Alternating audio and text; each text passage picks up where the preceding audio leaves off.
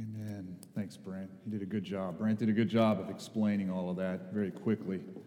And he said puke, which was awesome. For all of you who are on me for saying fart too much, he said puke. So we're getting there as far as our middle school vernacular. I love it. Hey, turn in your Bibles, if you have one, to Romans 12. Romans 12. And listen, you hear me? I love all of you very much. I love this church ferociously, which is why I know I'm going to have to be very careful today in this topic. Not to be over-provocative to get your attention or anything cheesy like that, but this is a sensitive topic, and I'm just going to ask that you allow the Holy Spirit to work with you today. Allow the Holy Spirit to speak to you through the text, and allow the Holy Spirit to challenge you where you need to be challenged, and maybe even encourage you in some very key moments, because you're going to have an immediate reflex to either be embarrassed or ashamed, or you're going to have an immediate reflex to be proud and arrogant in this. And I would just caution you to either. You see, we've been working, and we're in the second week of a very quick little series we're going to jump in and out called Having Not Owning. And it's a talk on stewardship, but probably not one that you grew up with. Last week we talked about how we manage and we steward our ambitions and our life's direction. That doesn't belong to us. God owns that. We just steward and manage those things. And today I want to talk about the human body. Right? You probably never heard a sermon on how we manage the human body. Not from the pulpit. I know you've seen it on TV. And I will tell you one of the big reasons pastors avoid this is because it has great opportunity to offend people. People can get hurt. Pastors don't want people to get hurt, either because they love them or they don't want people to leave. And I got to be honest, I'm not super excited about doing all the work I needed to do for this because of the same thing. I'm a little, I don't know if I want anyone to get offended in this, and I don't want anyone to leave, but I love you too much to do a series on management and stewardship and just blow this topic off because it's sensitive. So hear this from somebody who loves you and loves this church. Now, I did want to stack this as quick as I could to the beginning of the year because I know a lot of you are setting goals right now. And if you need some help in setting goals, I did post a blog last week on setting goals and why some of your resolutions don't stick, and feel free to go there and grab that off the website. But I'm also going to do this, as I've been thinking about it and putting it together, I'm going to do this without mentioning any kind of a diet plan. I'm going to do it without talking about working out. I'm not going to shill out what I do or go totally paleo on you up here. I'm not going to talk about flipping tires. I'm not going to tell you what you ought to do. I'm not going to tell you what I do. I'm not going to tell you any of these things because we are all very different people. We're built differently, genetically. God has just designed us to be different people. We're short, we're tall, it's easy to stay a certain weight for many of us. I'm not going to talk about it also because our budgets are different. It can be expensive in today's world to live a certain way when we're talking about health and stewarding the body. Our calendars are different. Everything is different. Our situations are too different for me to stand up here and pretend that I know the panacea for everyone when it comes to managing and stewarding our bodies. I'll also say, being a good steward and being a good manager of the human body does not mean you looking like the model on the Ab Wheel commercial. You know what I'm saying? Any more than being a good steward of your money means giving it all away. Because there's a lot of confusion when it comes to this, and a lot of exaggeration, I think. But it's definitely something that's been caught up in disobedience in the church. Church does not do a good job with the human body, not for reasons that you might immediately think when I say that. Okay? So, I think too often we look at our bodies and we think we own our bodies. We don't manage our bodies. We own them. We manage everything around us. Money, time, talent, belongings, relationships, all that stuff we manage. But this, I look at this every day in the mirror. I groom it, I brush it, I shower. It belongs to me. It's been mine since I came out of the womb. This I own. And if you think that, and listen, I get there real fast. That's my natural default too, is to think that I own this thing.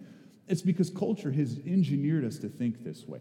We were born in a culture that says you own your body, it belongs to you, and no one has anything to say about it.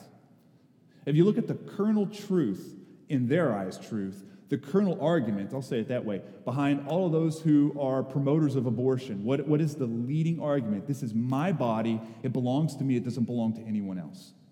You can't tell me what to do with my body. And if you own your own body, then they're right. Right? Think about the sexual revolution, the end of the 60s, beginning of the 70s.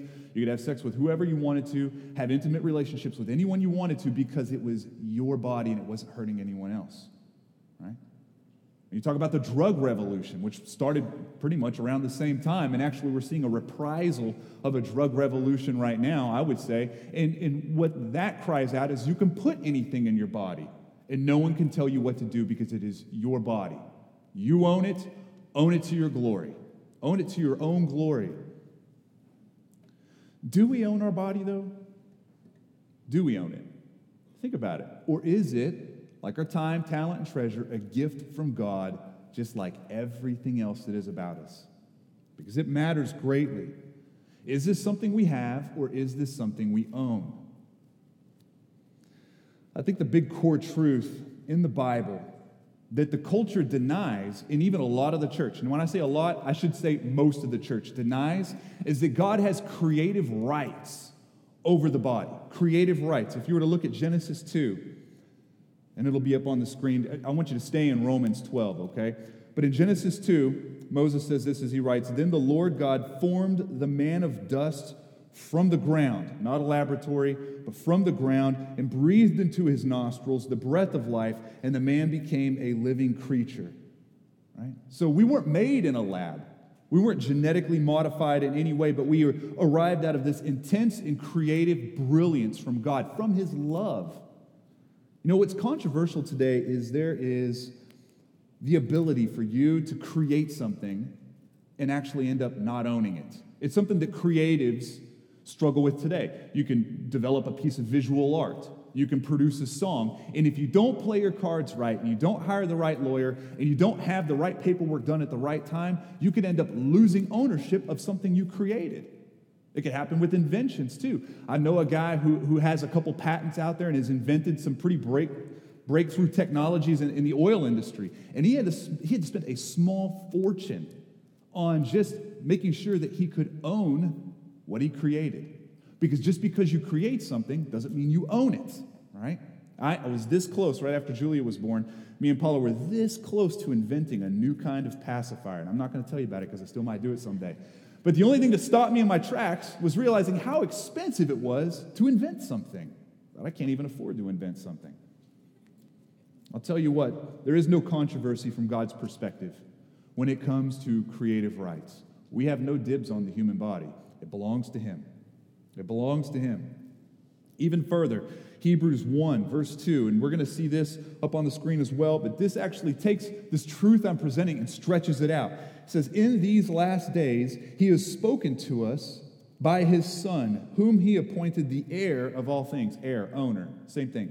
The heir of all things, through whom he also created the world.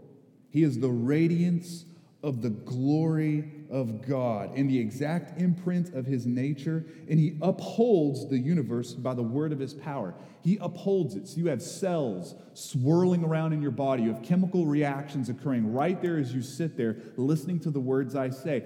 All of that is upheld and continued because God says so. Because he says so. He upholds it. This is good for us. It's good for us to see this because what we're finding out is if God did not just create the body, he considered it before he created it. He owns it. He develops it. He upholds it. And then he's going to extend it into the future, as we're going to see in a moment. If this isn't true, then the culture is right. If the Bible is true, then the culture is wrong. Also important is that when the body was created, the human body, God said this is very good. It's very good. It's not innately evil. It's not an evil thing or a dirty thing because it's materialistic. Christianity is different than a lot of world beliefs, and the fact that what we have in this human body is both temporal and eternal, right? There's no dualism. There's no dualism even that says that whatever is material is evil and kind of dirty, but if it's immaterial in spirit, that it is good. Because you've seen that in the history of a lot of religions. Christianity disagrees with both. Our body is both temporal and eternal, and it is good. It's good. It's not disposable. It's not temporary. Certainly the body is going to die, and there will be a reverse Genesis. It will turn back into dust, only until God redeems it. And he takes all of the sin and all of the physical damage that comes to our bodies because of sin, all of the cancerous moles, all of the bipolar weirdness that goes on with us, all of the chemical reactions that drag us closer to death, more and more, all of that will be pulled, will be extracted from our bodies. And just as Philippians says, our lowly body will look like God's glorified body. This is all going to happen. You see, God didn't just create the human body. He didn't just consider the human body. He doesn't just value the human body. He doesn't just uphold the human body. He extends the human body into the future. And all of this for his very own glory. So what do? We worship God with our bodies. So I'd like to just take you to Romans 12. If you have there in your Bible or your device, this is going to be the key text. We will jump to another one that I think is important, but this is the main text.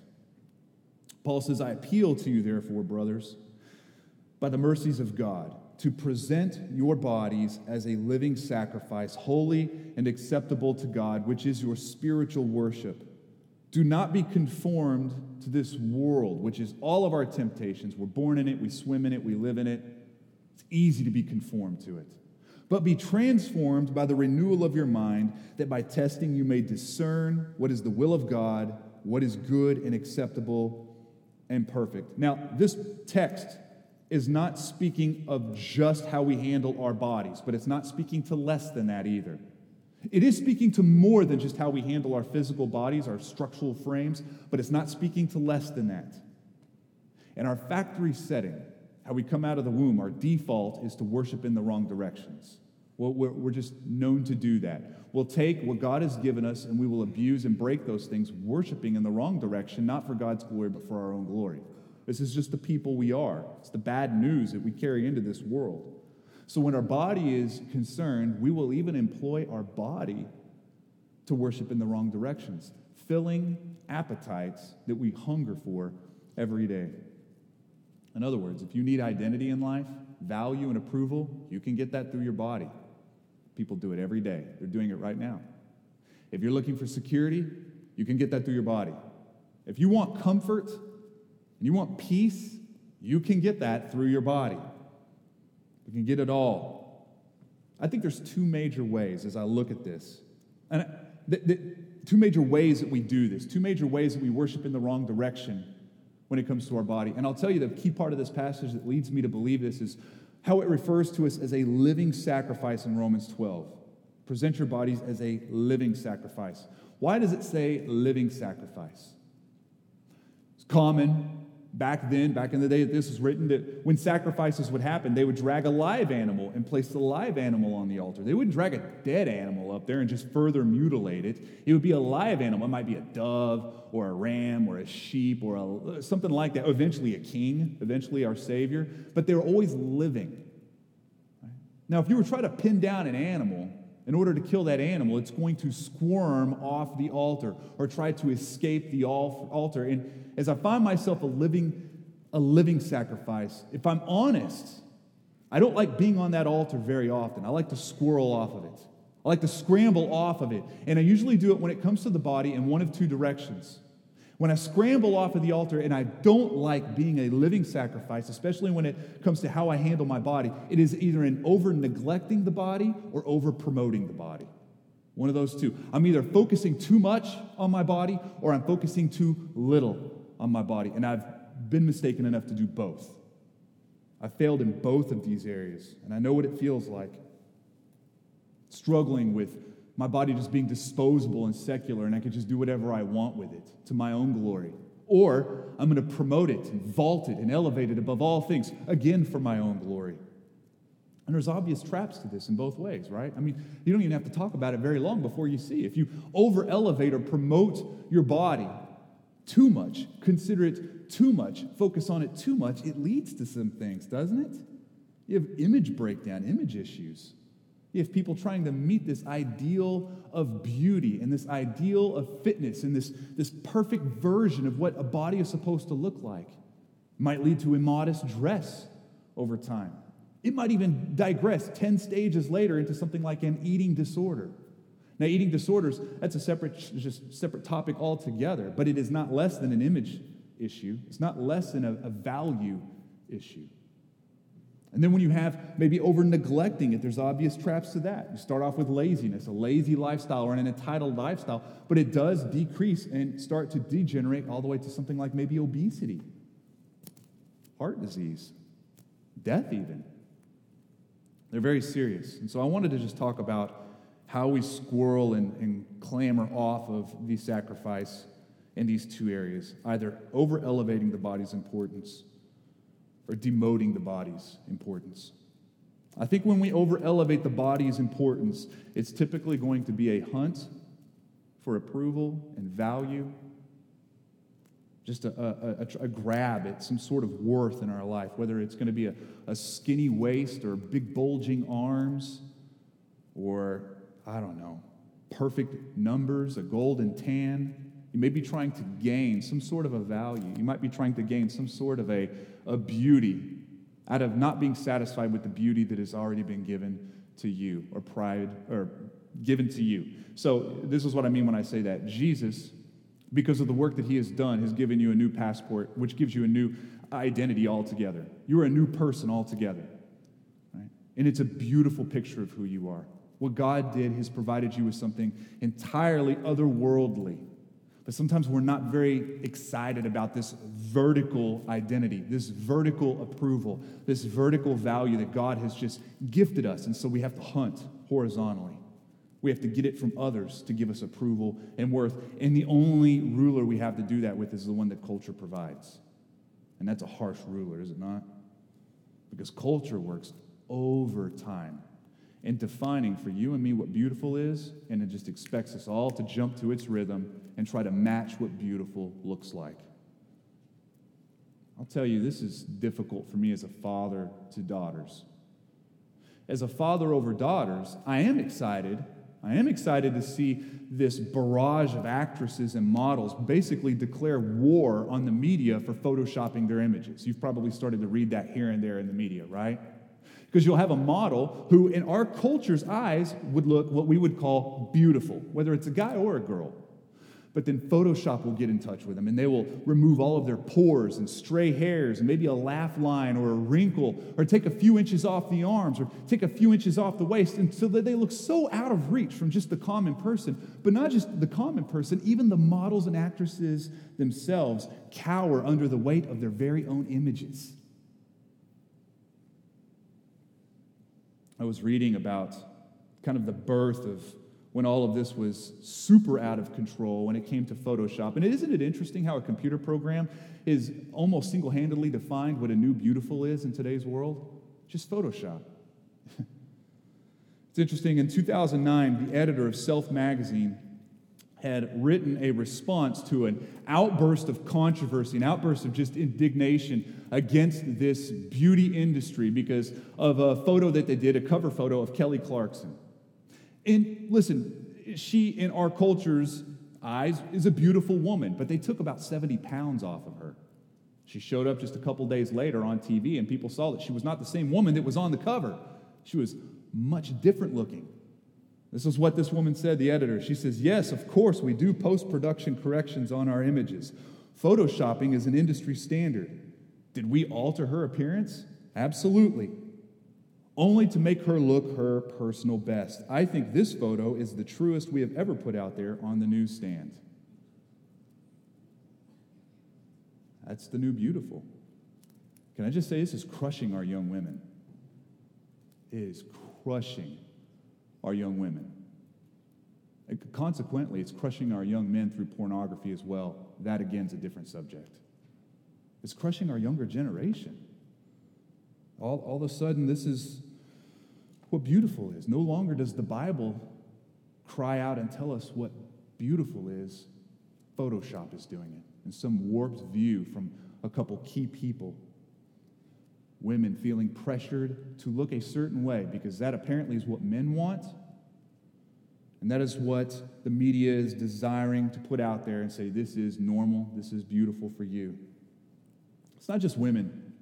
It's not just women either. It's men as well, right? As a man speaking to men, if you've ever been in and out of the gym in your lifetime, right, which is probably many of you, you've been in and out of the gym. How many days were chest and tri days? You know what I'm saying? If you're a woman or you don't know, maybe you're a guy and you don't know what I'm talking about, chest and triceps is like the Super Bowl for the guy. You look forward to going into the gym and doing chest and triceps every day because that is our boutique muscles. Those are the ones that the culture looks at and says, now that's a man because he's got a big puffy chest and it's stretching his shirt out and he's got carved arms, right? Listen, I'm getting older, and in February, I turned 40. It's a big milestone, right? So I find myself in the gym not doing the stuff I want to do, but doing stuff I have to do just so I can stay functional in life. I'm doing hips for the first time. In college, I was like, hips? You could do that? Aren't those like bones? How would you do that in a gym? But I have to do hips. I have to do things called mobility. This is the interesting thing. In my gym, which is a pretty big gym, I walk up, the hip station, no one there. The machines are brand new. The settings are still there from the last week whenever I was on it. I don't have to wait in any lines to use the hip machines, right? Why? Because if I walk into a bar or I go into the locker room, no guy is going to come up to me and say, hey, Luke, can I ask you a question? What's your routine for your hips, man? I'm noticing that your hips are like right what I'm kind of looking for. What do you do for your hips? That conversation doesn't happen anywhere. But for your chest or your triceps, maybe. Guys are just as bad. Because culture has told us that is what is good looking. Diets springing up all over the place, promising that if you do that diet, you will look a certain way, even if it destroys your health. Listen, fitness and health are not the same thing. They are connected. You can't be fit unless you're healthy, and you can't be healthy unless you're fit, right? But there are diets you can do that will boost how you look and tear your body apart inside. Right? Diets all over promising you can look like the cover of Self magazine. You could look like the cover of Men's Fitness if you do this. It's the new beautiful. And if culture's standard, this new beautiful, cannot be reached by the gym, and it cannot be reached by the diet, then we always have eating disorders that pop up, and they do pop up all the time. Because we need to change how we look so that people will value us, and so that we can value ourselves, by the way. So that we can value ourselves. So some of us in here right now, we struggle with this. Elevating our body for our glory, mismanaging something that we don't even own. We don't even own this body. Listen, this isn't a weakness we have, it's a sin we commit. That's important. This is not an amoral issue, it's a moral issue. It's not a weakness we have, it's a sin we commit. It's a sin in the fact that we're stealing this body that's been entrusted to us. It's a sin in the fact that we have conformed to this world, that we're trusting in other sources for our identity and our value. It's a sin in all of those things, and sins require repentance. That's the thing, and we're going to talk about that in a little bit, but before we did, if we pause right there, I'd love to go to the other way in which we scramble off the altar as a living sacrifice, and again, I'm guilty of this one just as much, and that is demoting the body's importance, which is typically a hunt for comfort and peace. Typically, not always, most typically. It's a hunt for comfort, and it's a hunt for peace. And listen, this is just not for plus-size people. Hear me. If you're thin, this could just as easily apply to you. Just as easily apply to you, and I'll explain. We live in a tough world with jagged edges and hard decisions and confusion, problems that just won't find a solution. Pain, rejection, family issues, work issues. We feel bombarded. And we have this desire to find comfort and retreat from it all. And that's not a bad thing, that desire, by the way. It's God hardwired into you to find a retreat, to find an escape from all the pain and frustration and all of that. Now, and I'd love to talk about that in the future. That, again, is a different subject in and of itself. What we are not created to do, however, is to find that rescue and that escape and that comfort and things like food or a sedentary lifestyle, or a TV, or a video game, or anything like that. And it's easy to do, isn't it? I mean, here's a fact. Food, and just food in and of itself, chemically engenders memories that you have. It has the potential to do this, engendering memories that you have of other times where you were at peace or comfortable, right? So if you've ever been to a ball game, whether it's football or baseball or something, and you've paid the $7 for the hot dog, right? The one that came out of the little rolling case that you slip out of the foil sleeve, and you paid a lot of money. You're like, wow, I just paid a lot of money for this. But then you eat it, and it tastes so good, doesn't it? I mean, honestly, it tastes good. Or you get a beer, and it's like $7 for like a Bud Light. And it's almost clear. You can see through it. And you sit there with $15 worth of product, cheap beer, cheap hot dog, but you're on the third baseline, so you just kind of take it all in. You look at the sun and the crowd, and you're there with your bros, and you're just like, yeah. No way would you go to Aubrey's and say, I'll take the $7 hot dog and the $7 Bud Light. Wouldn't do that. Food does this for us, though. You do it in a heartbeat at a ball game. It's interesting. Even restaurants and companies are figuring out ways to chemically engineer their food to give you a sense of comfort, to give you a sense of peace, so you will keep coming back. Right? We even have a genre of food called comfort food, don't we? And it's good, isn't it? I mean, it's full of cheese, and it's full of sugar and bread, and if they stick it into the deep fryer, I'm on board. I love comfort food. It's tasty food. I think Andrew Murray says it well when he speaks on discipline when it comes to food. He says, friends, the food you eat might be feeding your flesh more than feeding your body. That's true for me a lot of times. A lot of times when I eat, the food I eat, it's not really feeding my body. It's feeding my flesh. Add to this a sedentary lifestyle where we cower around a TV and we watch other people, we binge watch episodes, where other people are fixing problems and they're triumphing. And they might bump into some pain, but there's always answers at the end. There's solution at the end. Because we can't find solution in our problems. But we might live vicariously for 41 minutes watching this couple do it or this team do it. Or we role play in a game where we could become any character and beat other characters. We could live vicariously through that. We could retreat into a dark place in front of a TV and just sit. Just watch. And listen, I'm not against tasty food. Not against TV. I am going to submit they make a poor Jesus. They make a very poor Savior. Again, this is not a plus-size person's problem. Some of us are genetically predisposed to be thin, and you can still be one of the worst of gluttons. Gluttony is not attached to size. I'm a little bit ashamed now. I took it as a badge of honor back then, but I was pulled aside as a younger man, and I was working out all the time, and I was thin. I've never been visually where someone would say, yeah, he's overweight. I've always been thin, and I think that's just part of my genetics. But I've had pastors pull me aside and say, Luke, I think that you might struggle a little bit with gluttony. With gluttony. Just retreating into food, eating as much as you want all the time, and laughing about it and joking about it. Do you need to eat that much? The answer was no. And yes, I was escaping into it. Yes, it was a problem. Anyone, large or small, can abuse the human body by using food as a rescue. Think about it, the hypocrisy of all of us sometimes, especially me, because when we do this with alcohol, we call it a drinking problem. When we have a hard day and we retreat into a tumbler of whatever it is, we call it a drinking problem. When we do it with food, we call it normal. Call it no big deal. This is what Jerry Bridges says in his book, The Pursuit of Holiness. It's a great book. We've taken our leaders through it. If you are up for reading a new book in this new year, it'd be a great one to read, The Pursuit of Holiness. And he says this, gluttony and laziness were regarded by earlier Christians as sin. Today we may look on these as weaknesses of the will, but certainly not sin. We even joke about our overeating and other indulgences instead of crying out to God in confession and repentance. Interesting thought. That's an interesting thought. Another powerful speaker who's been heavy in my life, Dr. Swenson, Richard Swenson, he wrote a book called Margin. And it's mostly about time. But he does have this little rant he goes on how technology has freed us from some things and chained us to others.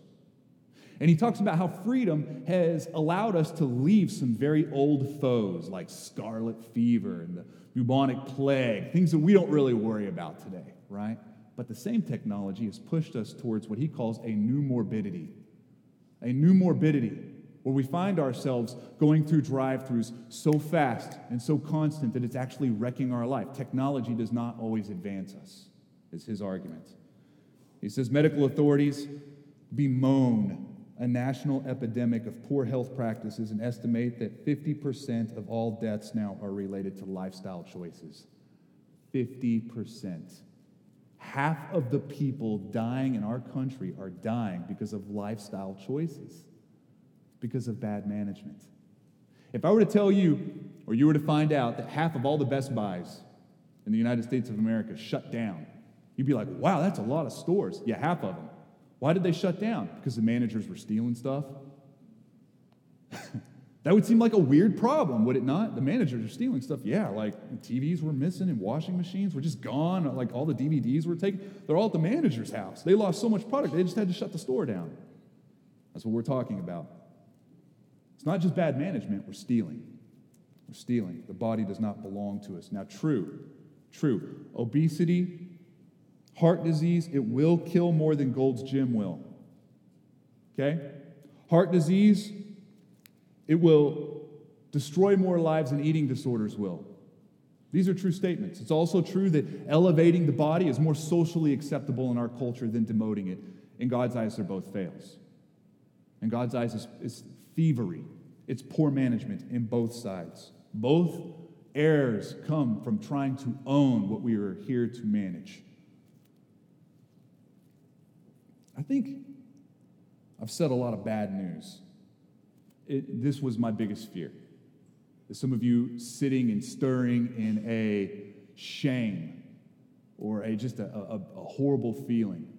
I'd love to give some good news. We are a people prone to bad news. It doesn't take very long. We talk about the human condition to get to how bad things are. Here is the good news, though, and I'm really excited about this, because think about it, the theology of the body. It's brilliant what God has done, because as he comes to earth to inhabit time and space with you and me, he comes in a body. Comes in an ordinary body with freckles and sunburn lines, hair falling out. He comes in a body. And he gives this body so that you and I could have a glorified body. A better sacrifice. One that wouldn't crawl off the altar. A living sacrifice who would live vibrantly for God and die vibrantly for God. And he did this to give us glorified bodies, to give us new life. It's a great gospel. I love reading in Hebrews and reading in Romans as he talks about this, as Paul talks about this, and the author of Hebrews. They'll use phrases like, he came in the likeness of sinful flesh. He came looking like his brothers in every respect. Jesus would become a merciful priest. This is the beauty, though. He wouldn't just come as a merciful priest that would give an offering or slaughter an animal. He would come to be slaughtered and be the offering himself, to provide something very different for us. We snatched his body away, and he gives us a new glorified one. And this presents some new truth for you and me as gospel people, because there are gospel implications to how we handle ourselves. And the gospel truth for us in this case is that Jesus is our rest, Jesus is our comfort from a sad, sad world. We don't have to find it anywhere else. Jesus is our beauty in an otherwise pretty ugly place, so we don't have to search for beauty in another place. Don't let culture define for you what beautiful is. Don't let them do that. They don't know. And their opinion changes all the time. Go back in time and look at what beautiful was in the 40s and the 30s and the 20s. It's different than it is today. It'll be different in 30 more years from now.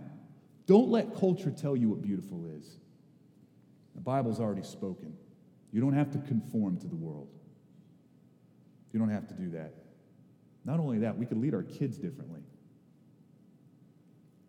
Don't let culture tell you that you can smoke something, play something, eat something, watch something, and find comfort. that chemicals have to provide you in some way, shape, or form of a deeper comfort. Don't believe the hype. Don't believe that your body belongs to you. Don't believe it. This is just a barrage. You don't have to believe that. The Bible speaks differently. The culture says your body belongs to you, own it to your glory. God says that body belongs to me, manage it for my glory. It's a flop. So I'm just going to leave because I know this is a little bit longer than I'm typically up here, and that's because I needed to take a little bit more care. There's 2 or 3 application points I'd love to leave you with because I think it might be helpful. One is this: come to terms with what real comfort looks like and what real beauty looks like. Because I was up here preaching it, and I was touching on it, give a passage here and give an argument there, but you haven't internalized it. It takes a while for that to happen. Here are some helpful passages that have been very helpful for me as I've done this. In Isaiah 53, verse 2, we see the prophet Isaiah say this: "For he grew up before him like a young plant and like a root out of dry ground. He had no form or majesty that we should look at him, and no beauty that we should desire him." So, in our culture's eyes, he wouldn't be what we would call beautiful. He was despised and rejected by men, a man of sorrows and acquainted with grief. And as from whom men hide their faces, he was despised, and we esteemed him not. Do you get the beauty, the arc of this? Jesus, who was beautiful, he was the exact imprint of God. He was glorious.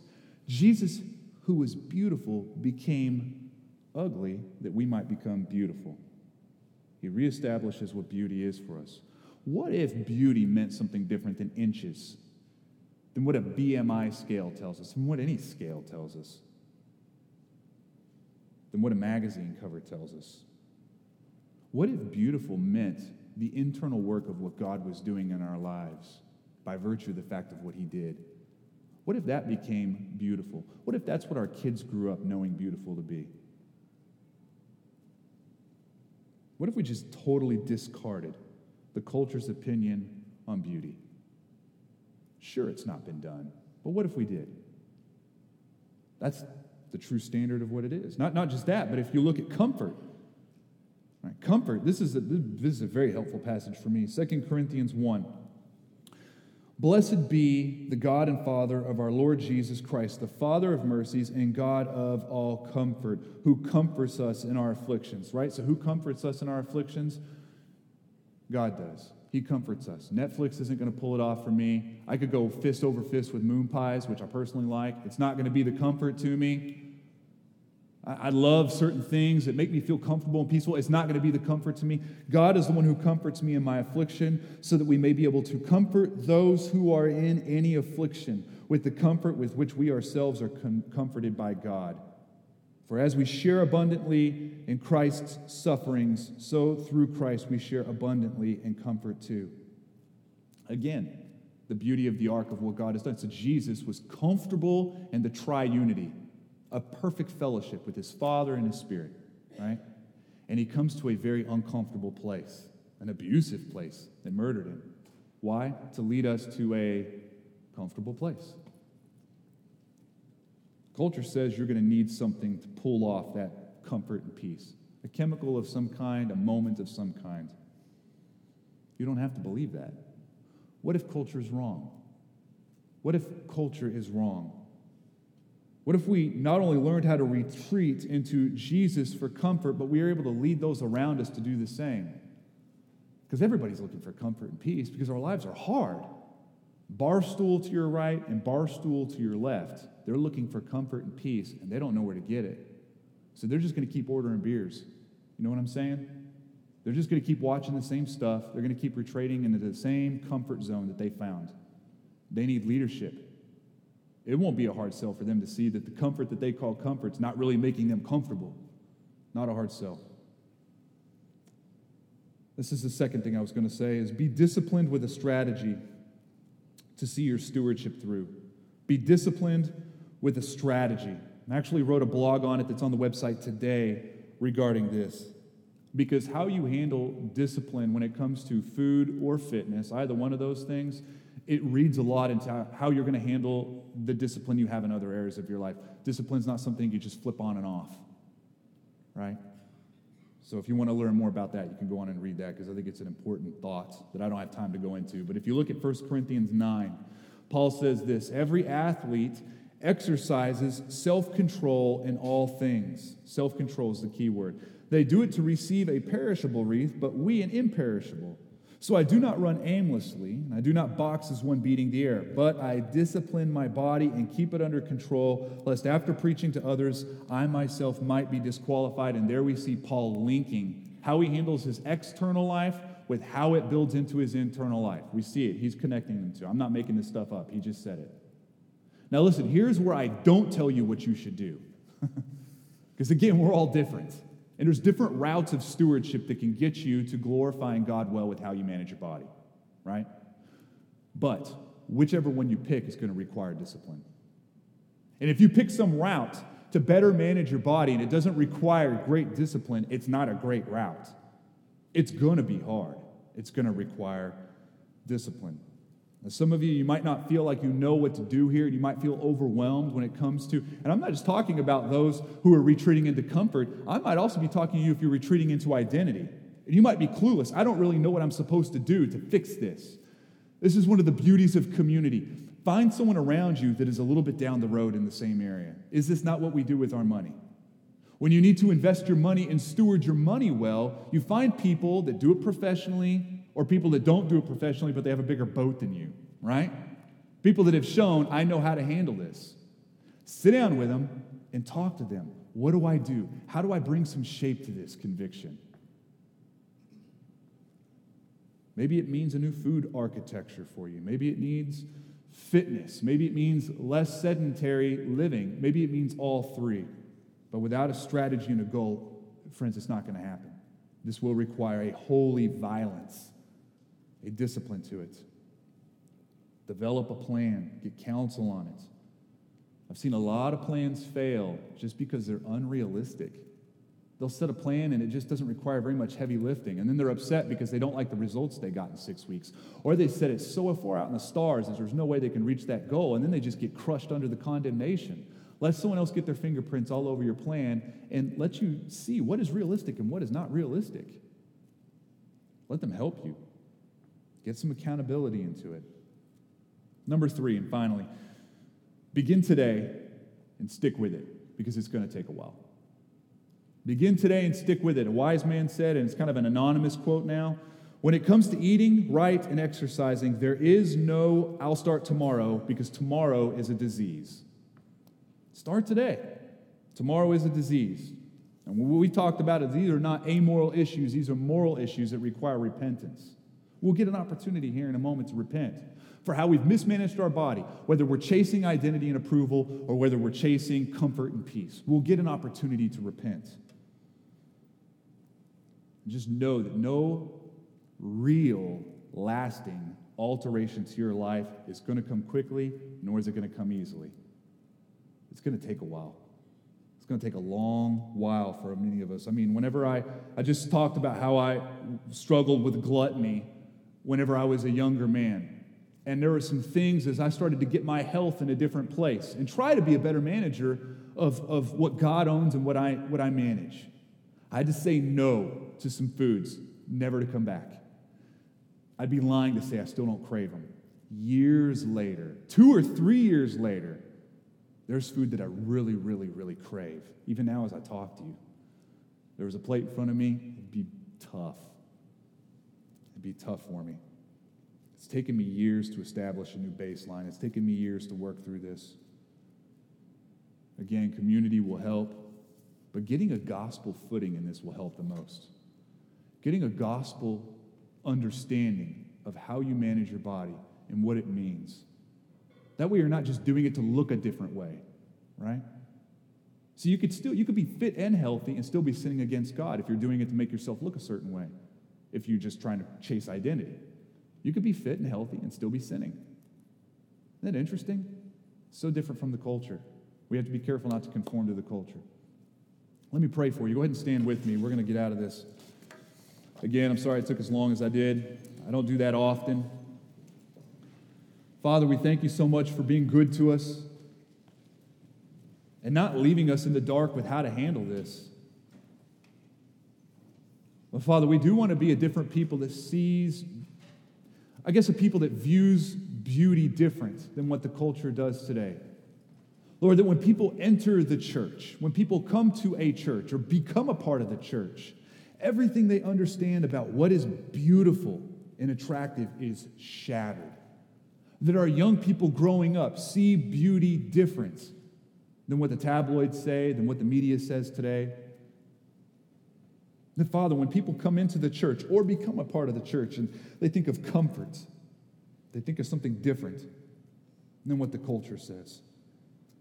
Lord, that we would be a people that find our comfort in you, that we would be a people that would find our identity in you, and that would even affect how we handle our body. It would have gospel implications on our physical frame. Lord, I know this is important. I know, Father, as odd of a sermon as it is, I know it's an important one. You said the body is very good. You came in a body, gave a body, and you're providing a new one for us. So, Lord, we love you and we thank you. So, Lord, as we repent, as we worship, Father, help us work our way through this. Help our hearts not be resistant to this. Help our hearts be open and receptive to the work that you want to do.